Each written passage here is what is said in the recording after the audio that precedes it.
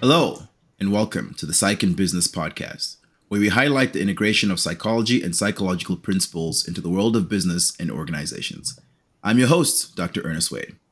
I'm pretty excited about our guest today because she's such a fantastic example of a leader who has seamlessly integrated her psychological training into her leadership in the world of business. I heard her share a little bit of her experience at a conference, and I knew that we had to have her on the show. Her name is Dr. Kristin Wrobleski. Chris brings over a decade of experience as a leader in real world evidence and health outcomes research at several international pharmaceutical companies, where she's had the pleasure of guiding scientist teams in the development and execution of extensive research portfolios. Chris has such an extensive and interesting background that I'm actually going to let her share that with you. Chris, welcome to the show. Hi, Ernest. It's great to be here. Thanks for having me.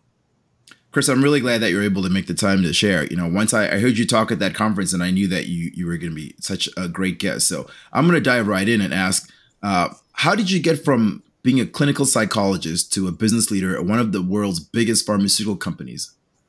By accident, of course. I trained as a clinical psychologist, had done most of my research and training in geriatrics and neuropsychology. And when I was wrapping up my postdoc, I was looking at different career opportunities. And I'm sure, as many psychologists, clinical psychologists who may be listening to this podcast, the options you're given are to go into clinical work or to go into some sort of academic position, maybe with research. So I was exploring that a little bit, had some contacts at a pharmaceutical company that were helping me get integrated into a new city and plugged into some of the research going on at the academic medical center there. And as it happened, they also had an opening in their health outcomes team at the company to support their Alzheimer's assets. So I got a call from the hiring manager. I had to Google health outcomes while I was talking to him because I had no idea what it was. But it turns out it was a great fit. So, in most large pharmaceutical companies, there are these departments of mostly social scientists, handful of psychologists, epidemiologists, master of public health, social scientists that work alongside clinical trials to do a lot of disease state research, pharmacoeconomics, health outcomes, development of patient reported outcomes. So I found my niche in the pharmaceutical industry, and that the rest is history. Loved it. Loved the people I was working with. Really interesting challenges from a research and science perspective. And also, I think having a clinical background brought a lot to the table as well, because we are dealing with interventions that are focused on patients. So having that perspective has really, I think, brought something in addition to the table. Yeah, I love that the background and the story. I think that happens a lot, right? You sort of people a lot of times step into things that they weren't necessarily trained for, but are able to transition into it. And so I'm wondering, with your clinical training and background, how did that help you to achieve the corporate demands that you found as you transitioned from the clinical work? Well, I think as a clinical psychologist, certainly we work in multidisciplinary teams all the time. Hmm. If we're in clinical practice or even in research, we're collaborating with biostatisticians, with physicians, with other disciplines. And in the pharmaceutical industry, certainly in the role that I took, collaboration was mandatory for success. And so I think having that grounding, being able to relate to people with different training and backgrounds, being able to get to what their expertise is, to really draw on that, I think helped tremendously and ease that transition into the corporate world.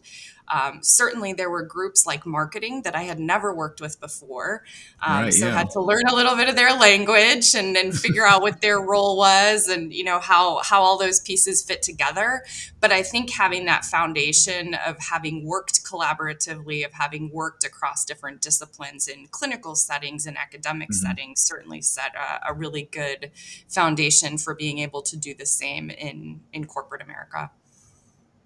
Yeah, I love the experience that you brought from working in that clinical setting, working in teams. So being able to figure out how do you work in an interdisciplinary setting, and that sounds like something that you have to do a lot in your current work. Absolutely. Yeah. And that's the fun part of it too, right? You get to Yeah. meet all sorts of interesting people with interesting backgrounds that are complementary to what I bring to the table.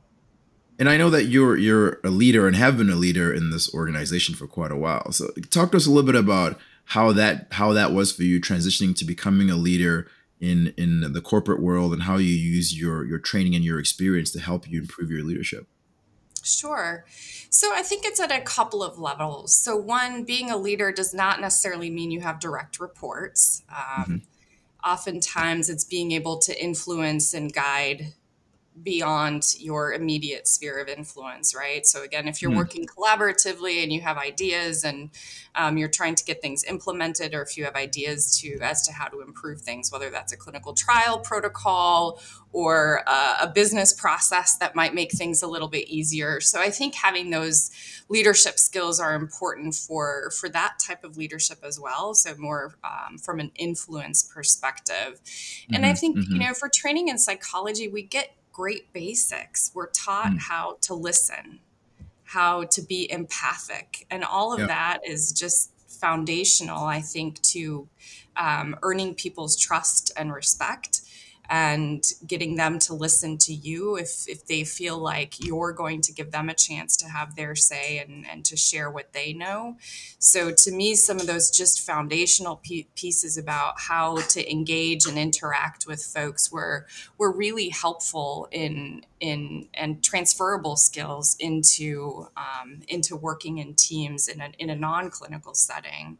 Um, and then I think, there's the other piece of it too. And fortunately, I was sort of eased into being a supervisor, right? Things were expanding Hmm. a little in the portfolio. So I had like one direct report who probably got the brunt of some of my missteps and mistakes, but fortunately didn't walk away. And then the team Yeah. grows. And so you sort of expand your That's skills from nice. there. Gradually, Yes, yeah. yeah, People normally gradually get like, easing into here's it. 25 people. Exactly. Right. And so, again, I think there are certain foundations, again, being able to listen, being empathic. I think being able to also to have that ability to reflect on my own actions, how I was feeling, how I'm responding, so that if Yeah. I'm aware of what I'm bringing to the dynamic as well, to really Hmm. help the Hmm. scientists on my team be as successful as possible, to match their communication styles, to match their work styles, to make sure that they're going to get the support that they need from me in order to be successful in what they do.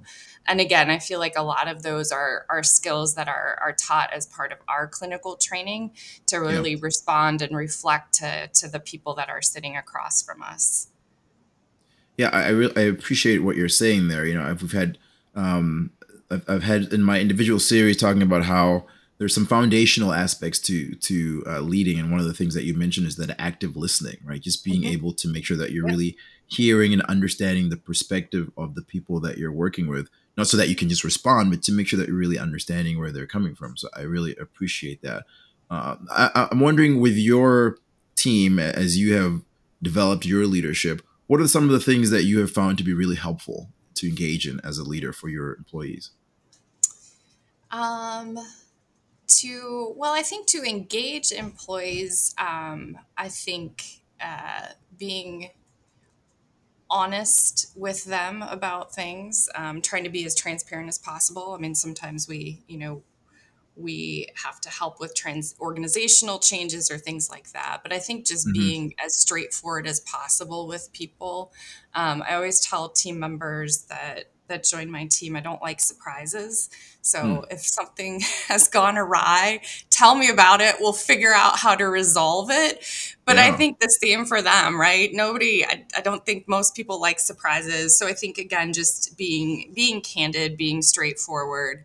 I think it's also helped if I feel like I have misstepped or if something isn't going well for Hmm. whatever reason, of being able to share that with the members of my team, to reflect on that, so that it's not about getting everything right all the time on the first time, but it's about being able to respond and to fix things and move forward and learn and get better as we go along together. That's an interesting thought because a lot of times people think that leaders can never be wrong, right? They can't show any sign of weakness or can't apologize for anything like that. How have you found it when you engage in that, when you make mistakes or missteps and have that discussion with the team? How have they received that? I think, well, hopefully I haven't made any too big of missteps or really egregious ones. I'm trying to think back. But, again, I think well, and it's that human element that I Hmm. want them to also feel like they can come to me if they're having issues. And so I think part of it is modeling that. Hmm. Um, and, I think the reflection that I get back from them is that they appreciate that. And if it's something that we can work on and fix together, then we will certainly do that. But I think I think it works pretty well. I do feel like within my team we have good communication, and if they are running into issues with coworkers or with the process or with how things are going, or they're frustrated, that they can come to Hmm. me and that we'll figure out a path forward together. Cool. Now, Chris, I know you're in the business of science and pharmaceutical. How has your training and your experience as a psychologist in behavioral sciences, how has that helped you in that work? Well, I think we get as clinical psychologists, and in my training, I'll put a little plug in for University of Kansas, if I may. Yeah. But I think coming out of that program, I felt like I had a very rigorous training in research methodology and Hmm. statistics in Yep. study design. So I felt like coming in, certainly having that training is essential. Um, and and also I think because in clinical psychology we have to hit on a lot of different. I mean, it's not just observational research. We also understand at least the basic principles, maybe not the advanced principles of developing patient reported outcomes or Hmm. clinician reported outcomes, Yep. psychometrics, assessment, all of those pieces. And so when you step in, especially in the pharmaceutical industry, a clinical trial protocol to me seemed pretty straightforward, right? I mean, you Hmm. have Hmm. pretty well controlled environment. It's not nearly as messy as some of the other observational research that we do. So I think having that foundation was really helpful, having the grounding in statistics as well, so that I could have informed conversations with the statisticians that I work with, both in the company, but also at some of the research vendors that we work with. So I think all of that was really helpful. And I was really grateful to have had such a strong grounding, I think, in my graduate program, and Hmm. then further developed in my postdoc research to be able to bring that to bear on the work that I was doing in the pharmaceutical industry. Yeah, I think that's such a great example of how this, so you get some of those basic sciences that can be applied across whatever area that you're working in. I think that's such a great example. I'm wondering, do you have any examples of how you've used that to help your team of scientists and researchers be more successful? I mean, again, they come in highly qualified, so I often feel like my job with my team is like to give them the resources they need and get out of the way because they have Mm. great ideas on how to do that. But that said, I think having the background and training, and now having had years of experience doing all kinds of different research, prospective observational studies, claims database, retrospective studies, um, having helped with some of the patient reported outcomes and that integration and validation into the clinical trials and into our regulatory dossier. So I think having that breadth of experience helps too, because I do think on my teams, then I can engage with the scientists if they're kind of stuck on a design issue or want to talk through maybe a few different decisions that they have to make as they're building out a protocol. Having Hmm. that foundation, I feel like I can engage at an appropriate level and provide some guidance and advice, or at least just be, a sounding board for them and have them walk out of that conversation and feel confident in the decisions that they've made moving forward. Hmm. So what is that team like? Is that similar to the clinical team in terms of being interdisciplinary, or are they all have different expertise that they bring to bear? And how do you build that teamwork from that perspective? So we have, I mean, my team, I'm trying to think back. I think every team I've had at different companies have come with different backgrounds. So some PhDs in pharmacoeconomics, MPHs, PharmDs are pretty common in the field. So have had PhDs in epidemiology. I think maybe sociology. I had one. Even had a biochemist that came through, Hmm. interestingly, and had kind of retrained. So, have a wealth of expertise. And what I encourage on the team too is because they're all bringing something unique to the table, that they're also having conversations with each other and able to support each other. Some have more of a grounding in how to do large observational studies. And so they can Hmm. help coach and mentor someone else that maybe doesn't have that exposure. So to me, it's about just recognizing where your strengths are, fostering an environment where folks feel comfortable to reach out to each other to get help or to offer help as they see someone maybe embarking in a type of methodology or even therapeutic area where they might have some additional insights. So I think hopefully driving some of that collegiality on the team so that everybody's helping each other out. Yeah, I think that's a great way of doing that. I think helping them to rely on each other and to see the value of each other's expertise sounds like a really good way of helping to build a team up. Yeah, they're Okay, they're so Chris, fun. It's the all other thing nerdy that I want, scientists, so we love to talk about the nerdy science. So it works out yeah, well. get a bunch of nerds together, right? And everyone's happy. Exactly, exactly. So I want to talk a little bit more about your leadership style, because I know that you've sometimes mentioned the situational leadership approach. I'm wondering what is your leadership style if you had to kind of categorize that and define that. Oh, that's always a tough one, I think. Um, how would I describe it? I think I would say,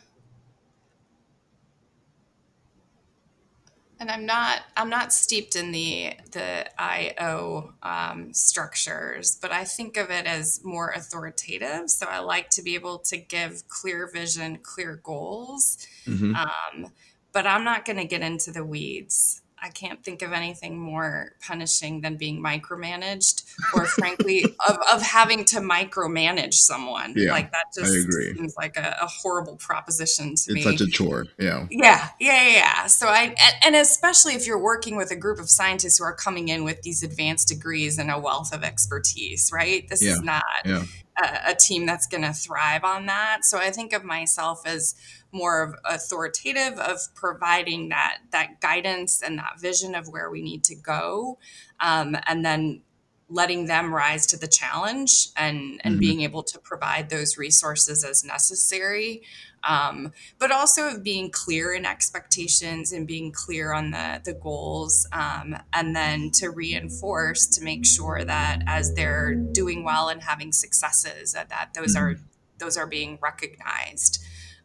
Where there are issues, that those are dealt with in a timely way, and in a way that's going to help them move forward. I mean, again, I've been fortunate that I've not had a whole lot of major issues that needed extensive coaching or anything like that, but Hmm. again, I think it's recognizing where the successes are, reinforcing the behaviors that will drive success, especially in industry, and then being able to help them get the resources that they need to be successful.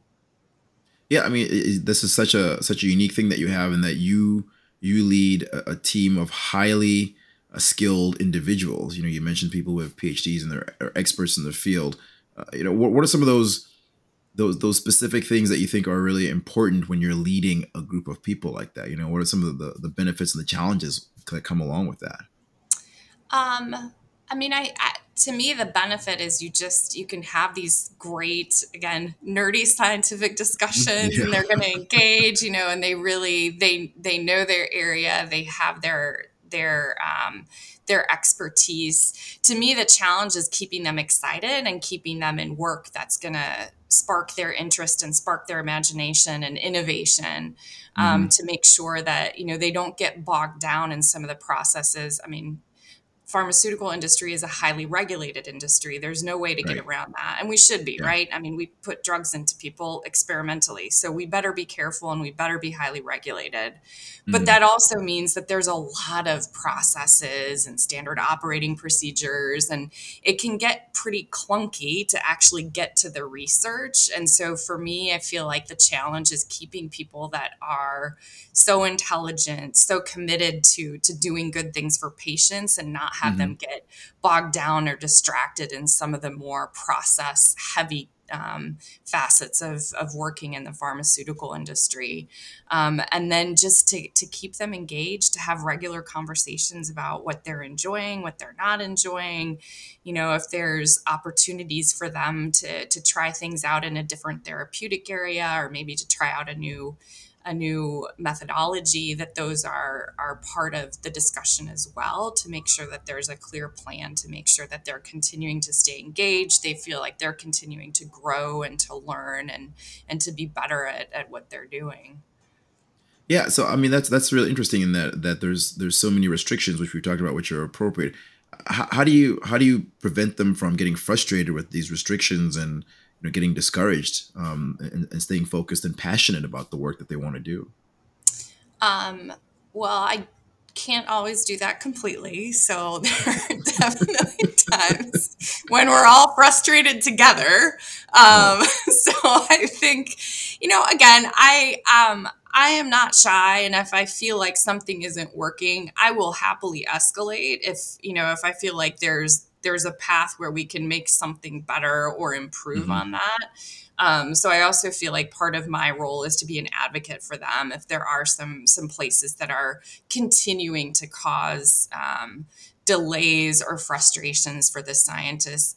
Sometimes we can't fix them. Sometimes there are just requirements that we're not going to get around. So I feel like some of it is expectation management. And again, some of it goes back to that empathy, to active listening, of like being there for them yeah, and of letting yeah, them vent their frustration appropriately, and just letting them know that they've been heard, and where I am trying to escalate, or where we are trying to make changes as a department or as a broader company, of making sure that they have visibility and awareness to that, right. so that they understand that they're not just bringing this forward and it goes nowhere, Hmm. but that we are trying to make some positive changes. Yeah, I appreciate that you see that as part of your job is to stand in the gap for them, right? To try to deal with some of the problems and try to remove some of that frustration when possible, right? It's not Yeah, always possible, yeah. but sometimes you're all frustrated together, so that's also part of the part of the process, then, right? So, Chris, it's been awesome having you on. How do people reach you if they want to continue the conversation with you? I am on LinkedIn, so do reach out. Happy to just you can message me through LinkedIn. I think is probably the easiest, and I am Kristin Wrobleski on LinkedIn, so you will find me there. Happy to continue conversations. There aren't so many clinical psychologists in similar roles, or that I come across in pharma. So would love to hear from others that may be in similar roles, or have decided to move out of clinic and academia and into the big corporate world. Always looking for some buddies to swap stories and to share experiences with. So it's been a pleasure, Yeah. Ernest. I really appreciate the opportunity to come here today. I'm so glad you came on. And I always want to ask everybody, because you're such an experienced leader in a unique position, what's one tip that you could leave for our audience today? I think, and this came from a conversation from one of my delightful fellows that I have on the team right now. I think my advice would be to know thyself. Hmm. So know what motivates you, know what's going to get you excited, so that you can come to work and be fully present, and be genuinely interested and excited about the work that you're doing, Hmm. but also so that you understand what you're bringing to the dynamic, that you understand your place and your role in the teams that you're on, and as a leader. So I think that taking the time to do that self-reflection is really important so that you can be as authentic and as present as possible in the work that you do. Yeah, I think that's such great advice. Last week I was talking about authentic leadership. One of the tenets of authentic leadership is self-awareness, that Yep. self-knowledge so that you can really understand who you are and what motivates you so that you can really understand how it is that you're leading and what's impacting your leadership. I think that's really key. And I don't think we do that enough. We don't spend enough time focused on ourselves to better understand ourselves and how that's impacting our relationships with other people. So I really appreciate that advice. All right. Well, Chris, thanks for coming on the show. I really appreciate it. And to our listeners, thanks for listening, and we hope you'll join us next time.